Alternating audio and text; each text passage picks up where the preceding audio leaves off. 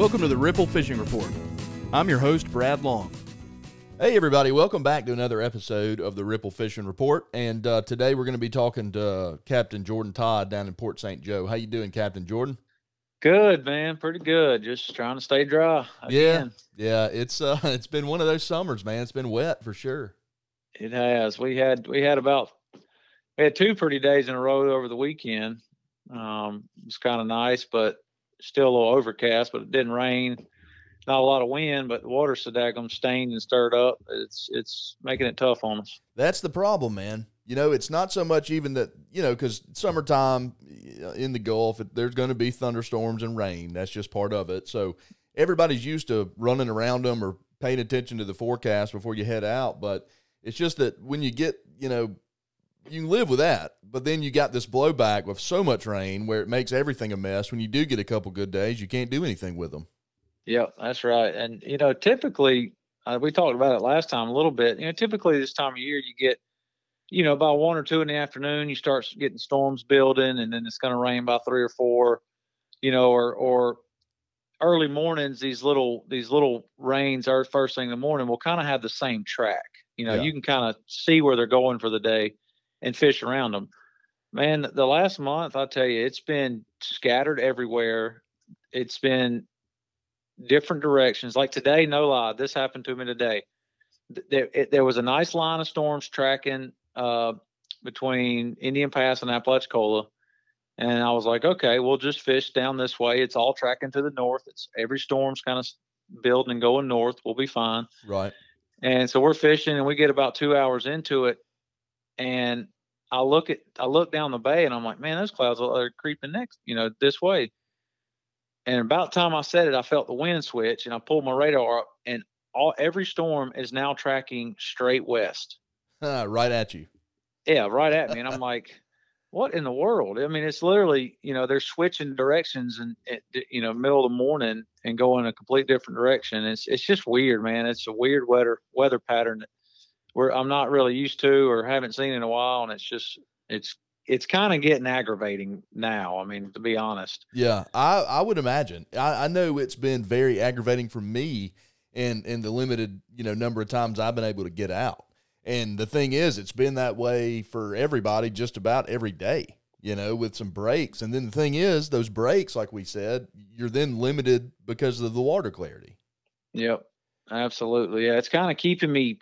I don't like to be hemmed up like I'm on a leash. It's really bugging me because I want to go fish areas, where I know are productive certain times a year. And either I'm scared to go that far because I know we're going to get trapped, or it's, the rain's already over there or something. It's just like, man, yeah, and it's making me fish the same waters and, close by that it's getting a lot of traffic. And I don't like doing that. And it's, we're still catching fish, but it's getting to a point where it's like, all right, when is it going to give me a break? Yeah, it's got to happen soon. But what sucks is that we've gotten now, and we've already had 2, I guess it is. But so we've had a wet summer just for whatever reason. But then there's been some weird tropical stuff, and so I guess Elsa or whatever, and then it seems like there was something before that maybe was just a tropical depression. I don't even know if it was named, but yeah, I don't think it was. It was just invest whatever number they gave it. Which is essentially just a bunch of rain. You know what I mean? Yep. It's unpredictable, and so we've had a couple of those already. I mean, so it's just been this kind of 1-2 punch of wet weather that's got it all screwed up, and what kills me is it's tarpon season, man. And so, yep. The limited days we get anyway, those of us that aren't on the coast are limited in when we can get down there. And then I'm limited by my boat capabilities. So I get like 1 or 2 solid tarpon days. And I've already had one of them, and it was so cloudy, I should have just stayed in, Yeah. Yep. It's getting pretty tough. The days that I'm having scheduled for tarpon, my clients that want to tarpon fish, those days have been terrible weather. Yeah.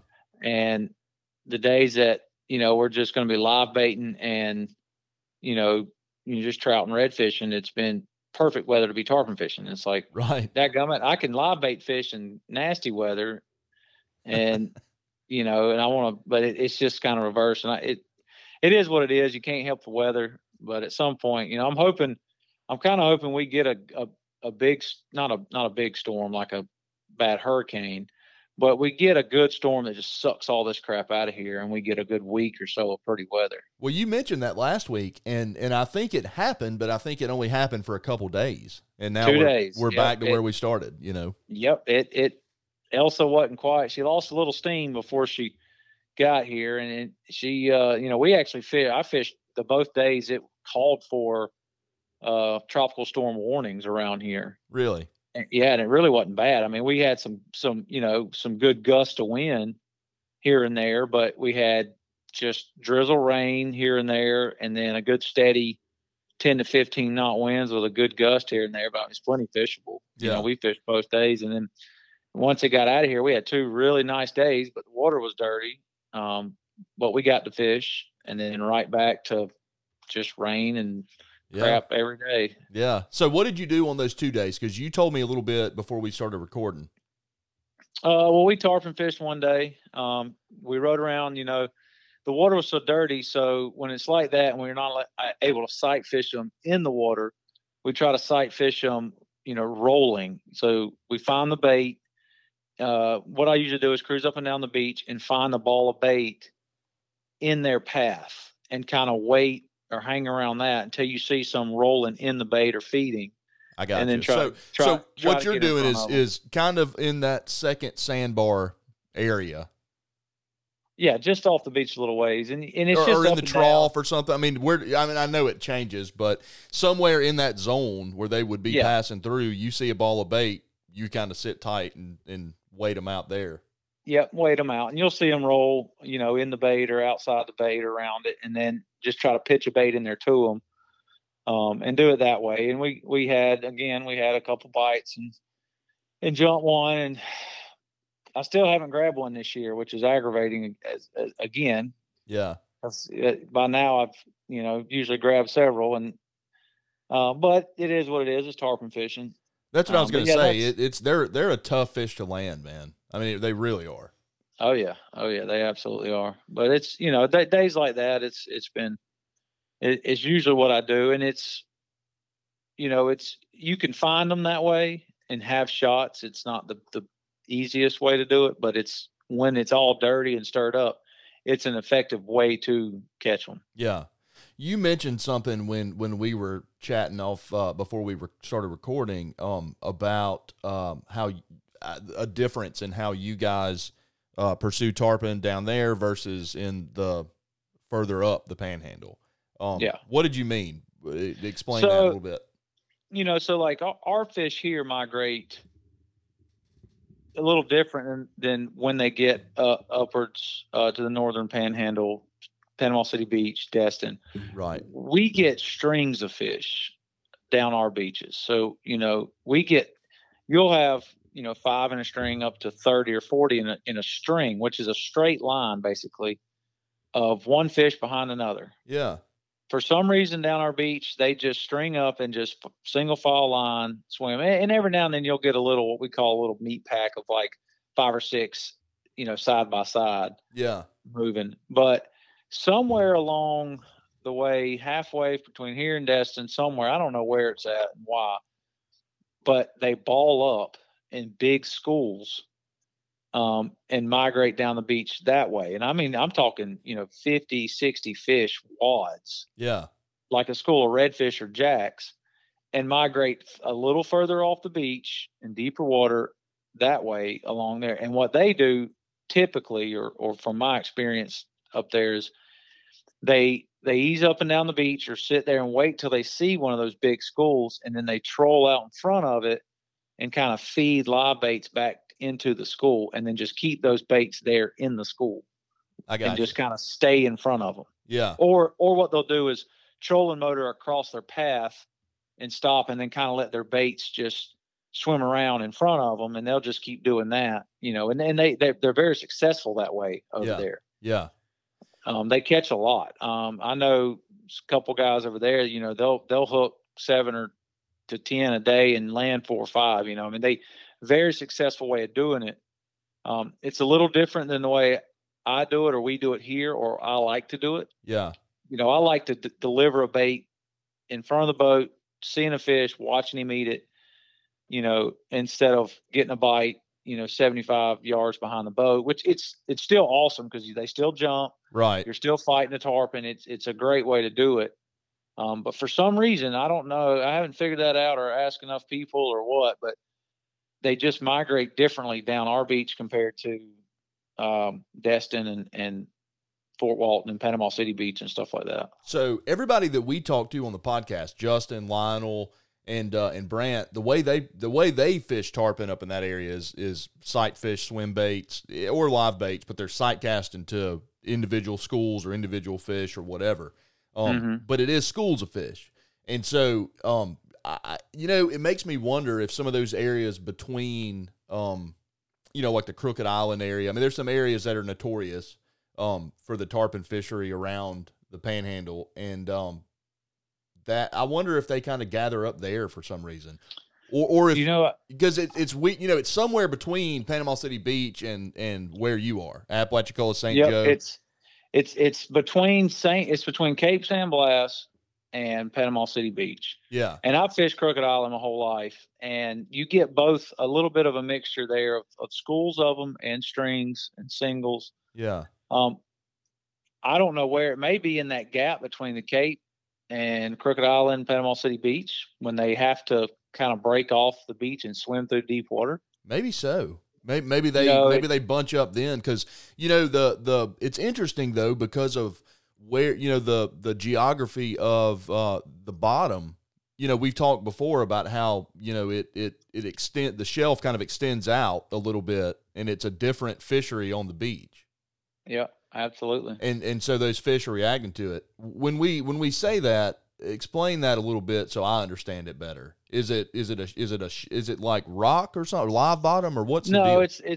It's Cape San Blas, basically from the south tip of Cape San Blas all the way west and north to Destin, all that. It's all white sand, or should be all white sand, which is like a coral sand that's been ground up. It's really coarse white sand. Right.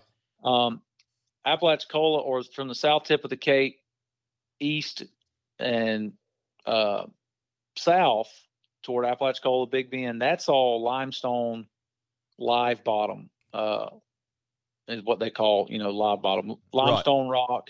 It's porous. It's mucky silt from all the rivers. Yeah. The tidal creeks. It's completely different between that south tip of the Cape, the shoals, each direction. So it's the same bottom, but Destin, Panama City Beach has deeper water closer to the beach. Okay.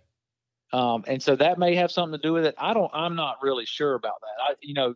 A great person to ask would be Justin. Yeah. Justin is extremely knowledgeable on that. And I'll ask him later in the week when we talk, because I'm so curious as to what would change their migration pattern in your part of the world to have them react differently to come through the rest of their migration. Maybe it's part of the spawning and things to come. They start getting in bigger groups as they get close. Because you think about where they are geographically and where they're going. I mean, if I understand right, they spawn somewhere in the Gulf, like off the coast of the Mississippi River and that kind of. So they're all heading toward the Mississippi, because basically they all want to be there for the menhaden. Right. And so what's crazy is so they're all going to that area, and I mean, as a crow flies, you're talking from even St. Joe but especially Destin, Pensacola. I mean, you're there. I mean, you're not that far off. 140 miles from. Yeah, I mean, considering where they came from. Over. I mean, their migration's winding down, so they may be kind of, I guess it may be time for them to get together. That's a great point. They're ending because basically while they're migrating, they're bumping into other fish and congregating, with different fish from different regions of the Gulf and all that. And that may be the key there, is as they're getting closer, they're starting to bunch up and kind of get into a spawning deal. That's something cool to kind of study there or ask around. Yeah, absolutely. And what I'm really interested in too, Jordan, and this is something that won't be said aloud if I ever figure it out. But so this is again, man, these silly little things that come out of this podcast by talking to multiple people that are spread out over the entire Panhandle. You can begin to sort of put pieces of a puzzle together with things like this, So you got single file line fish coming through. At some point before they get to Panama City, for the most part, they kind of get together, right, and come through in a bigger school. So that tells me that somewhere from Panama City to, like you just said, the Cape, somewhere in that range, I would think they're probably slowing down or somehow pausing to get together. You know what I'm saying? Yep. Like they can't. I mean, somebody's got to slow up to have. So there's some area of congregation that has to be happening. I have thought that, and I have covered the water, every inch of it, looking. And trying to find an area where they're just masses of them, just kind of, laid up or milling around or floating and just swimming around and finding each other. Yeah. And it's either I didn't hit it the right day or didn't find the right area or the water wasn't clear enough or something, but I have not found that region between the areas of where they would do that. Yeah, it has to be there. I've always thought, Jordan, and I know, man, it's tarpon season. Listeners, I apologize. You're going to hear me talk about tarpon stuff from now until there's not any tarpon coming through. But the thing is, you just look at their migration. So obviously they hang around the Keys. They hang around, there's these landmark fisheries like the Boca Grande Pass. They stop there and feed on pass crabs that wash out. And they get in there thick, dude. I mean, like, I've seen on the fish finder before. There's a hole there that's 60 foot deep. During tarpon season, it'll read as 30 foot deep because it's literally that tight with tarpon stacked up in it. Wow. So they like to hang there, and then you get on up to like Homosassa. They like to hang there and eat crabs and stuff. But from Homosassa all the way up until they finish their migration, there's not one of those places. Nope. And we get, you'll see them. I've seen them eat blue crabs that are flowing out of the pass. Apalachicola, but they're not keyed in on crabs like the pass crabs. Right. They'll just opportunity. There's a blue crab floating, they'll eat it. Yep. But their main food source when they make it to us is menhaden. Yep.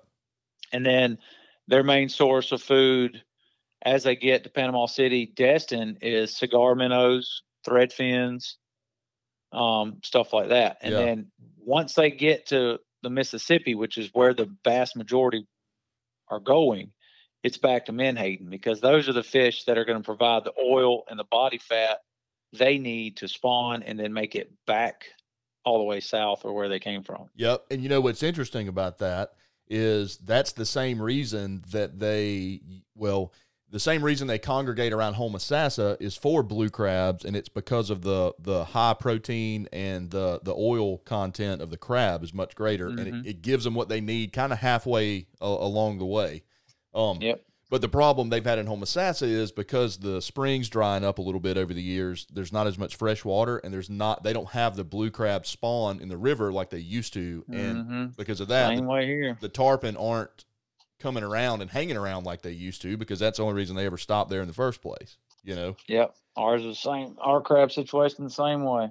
So I say all that to say, from Homosassa until you get to the mouth of the Mississippi River, there's not an established like congregation feeding area that's known or not widely known. And I can't think of anything. It just makes me think there has to be something in that area where they get together and they got to be feeding too. So I just wonder what could create an area that to sort of provide a solid food source and a place where they can, safely get together and then cruise on up. Yeah, it's when I find it, I'll let you know. Yeah, please do. It's interesting, man. I feel like something like that takes place down there in your part of the world. Oh, it does. And some old timers discovered it and probably sits on it every year and has the time of his life and hasn't told a soul, which is extremely smart. That's why we would never say anything about it on the air. Exactly. Yeah. But I have a feeling there's something like that exists. Oh yeah. So on those cloudy days, you're looking for rolling fish, murky water. That's really the only way to sight fish them is when they come out of the water and kind of wave at you, isn't it? Yep. They roll. Or if it's real calm, you got a slick day, you'll see them pushing. You'll see them moving water around, and you can find them that way. But usually on the beach side, it's going to be rolling fish you're looking for. Yeah.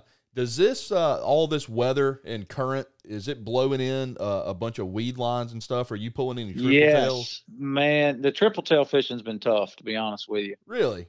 Yeah, it's a poor year as far as numbers go. Now we've caught some big fish. Yeah, you have. Yeah, caught quite a few big ones, but we're not, not catching the consistent keepers and the numbers. And we go through years that way. Every 4 or 5 years, it's like that.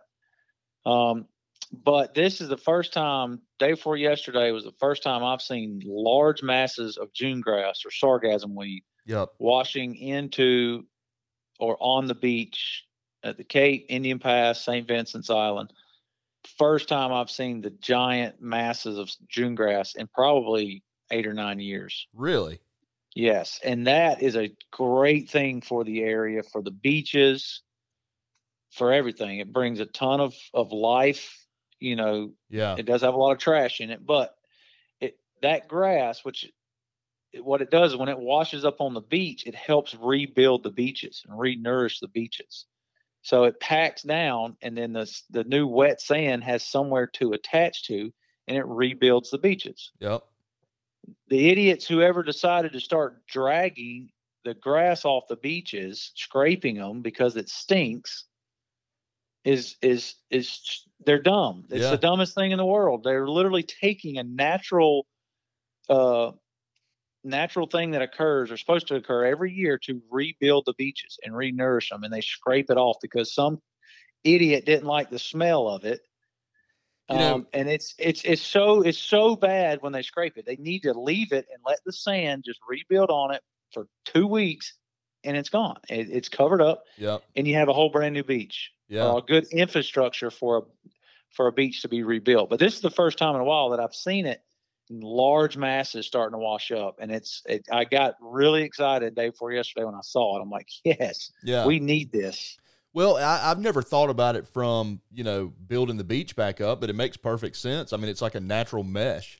It is a mesh. Exactly what it does. It packs down. The sand has something to grab onto so it doesn't get washed away. But, you talk about life, man. There's an entire ecosystem underneath and within that sargassum weed line. Oh, my gosh, there is. I mean, there's I think it's called a sargassum shrimp that only lives in those weed lines, and it looks exactly like the stuff. I mean, there's just so much that all kinds of larvae and it's endless. It's an entire ecosystem in one weed line. Well, I haven't been offshore yet. I'm supposed to go tomorrow if the storms don't keep us, inshore. But from what I've heard, a couple of buddies said that about 3 to 5 miles out are massive, massive weed lines. Yeah, and that's going to make something real special. Yeah. Oh, I'm excited. If I can get out there tomorrow and get on that, there should be mahi and there'll be bonita. All kinds of stuff on that. Probably and there should be triple tail. Yep. Kings, cobia will float underneath them, man. I love finding big weed lines like that. Yeah. I'll say, with the crazy weather we talked about in the beginning of the episode, this is the good part of that.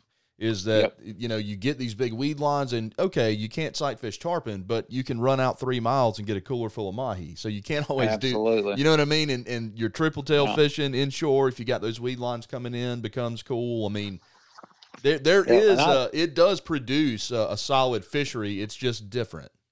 It is different. And, I looked all around it yesterday and day before yesterday and didn't even see a single triple tail floating on the outside. Now I didn't get in there. So a lot of times I'll pitch a big hook and drag, make big holes in the grass. Oh, okay. In the big mats. And a lot of times you make a big hole and then a triple tail will pop up in that little hole. But I didn't do that. I just kind of rode the perimeters and looked at all the big chunks, and I didn't see any floating, on the outside, but I'm sure there were some underneath, tucked way in there. But anytime it washes in, it brings so much new life, so much bait and all kind of stuff that's good for an ecosystem in an area. And I've told the county here 100 times, like when it washes up on the beach, don't drag it. Yeah. Just deal with the people in their houses complaining about the smell for 1 week. It goes away. And then now, a lot of trash does wash up with it. You'll find all kind of stuff that's gross that washes up in it. If they would just drive around and pick that stuff up, that'd be great. But the June grass itself is so good for the beaches. They need to leave it, but they won't because too many people complain about the smell. Yeah. Yeah, and you know what's funny? I mean, this is an entirely different podcast, but it's interesting how God has his own way of sort of taking care of things, and this is one pretty clear example of keeping the beaches the way they're supposed to be. But yet here we are. We'll spend money to clean that up, and then turn around and spend money to bring in new sand. Yep, exactly. and you can eliminate all that. This is what I don't get. If you dump loose white sand on top of loose white sand, one big storm event washes it all away. Yep. What do you do before you build a house? You put infrastructure and things to hold it together. Yeah. It's the same thing, same concept. That is a natural webbing and mesh that creates weight and stuff that just holds all the sand and everything together, and it rebuilds the beach. Yeah. It's amazing. If you watch over the last 25, 30 years, which is my lifetime, basically, that when they started implementing the dragging of the beaches, you've seen the beach erosion increase twofold, threefold, because there's no new infrastructure holding the sand there. Yeah. Yeah. And if you think about the way a sand dune comes together is the grass that grows on it. That's why they don't want you messing with sea oats and all that kind of stuff. The root systems. Yeah, it's the root systems allow that sand to blow up and it holds it there. Yep. And now you have a sand dune and you have protection from, with hurricanes and all. Again, God has a way of making this all work if we just left him alone or left Mother Nature alone, let her do her thing, we would have paradise again. Yeah. But it'll never happen. No, we're too far gone. And we've talked in the past about, I've seen some posts lately over the weekend about some real serious red tide issues in Tampa Bay and in that area. God, I feel so bad for my buds down there, my guys and everybody. It is awful. And it seems to be that there's apparently some level of debate over the fact if it was made worse by the Piney Point thing. And I'm like, how is this even a conversation? Of course it did. Yeah, absolutely it did. And then you just saw the 50 gallons of raw sewage or 50,000 gallons of raw sewage that was just dumped out during the red tide. Yeah. I mean, it just, it's awful, man. People are ruining everything. It's the only thing we know how to do. That's, I'm afraid you're right. And what sucks is that the same people that ruin it are the people that got to fix it. And that's, I don't know how we're going to get to that point, but yeah, that's a whole nother podcast. We don't want to get into. Yeah, it really is. But you see that, I mean, with the red tide, and when it happened, we talked a little bit about it because you guys in St. Joe have your own set of issues that involve fresh water and water cleanliness. So, it's relevant, I suppose, because we've got a problem. The whole state of Florida's got a problem. The whole state's got a problem, and it's the guys in charge, the big money corporations that have made it to what it is. And it's, unless something drastic happens, which you would think that red tide killing millions of fish, pounds of fish. Yeah, 9 tons is what they took out over the weekend. I mean, it's going to put guys out of business. Yeah, it's gonna put a lot of things out of business. Yeah, because look, I mean, Florida is Florida because of the fishery. Yep, that's how it started. Now there's people there for a lot of different reasons now, but you start making the ocean a little more empty, and people aren't as interested. You got it. Well, like we've said, that's a topic for a different day. But is there any update on any of the things going on in St. Joe with diverting the river or any of that kind of stuff? No, I haven't talked to any of the guys about that. This time of year, I got my one track mind. It's kind of hard for me to pull off of, do both. But right. The last I talked to him was, it's gaining traction with the right crowds that needs to. So the FWC is listening. Army Corps of Engineers had it on their list of topics to bring up in the meetings of things to do. Yeah. Or potential things to do. So that was good. I haven't heard if they've had the meeting or what's happening, since then.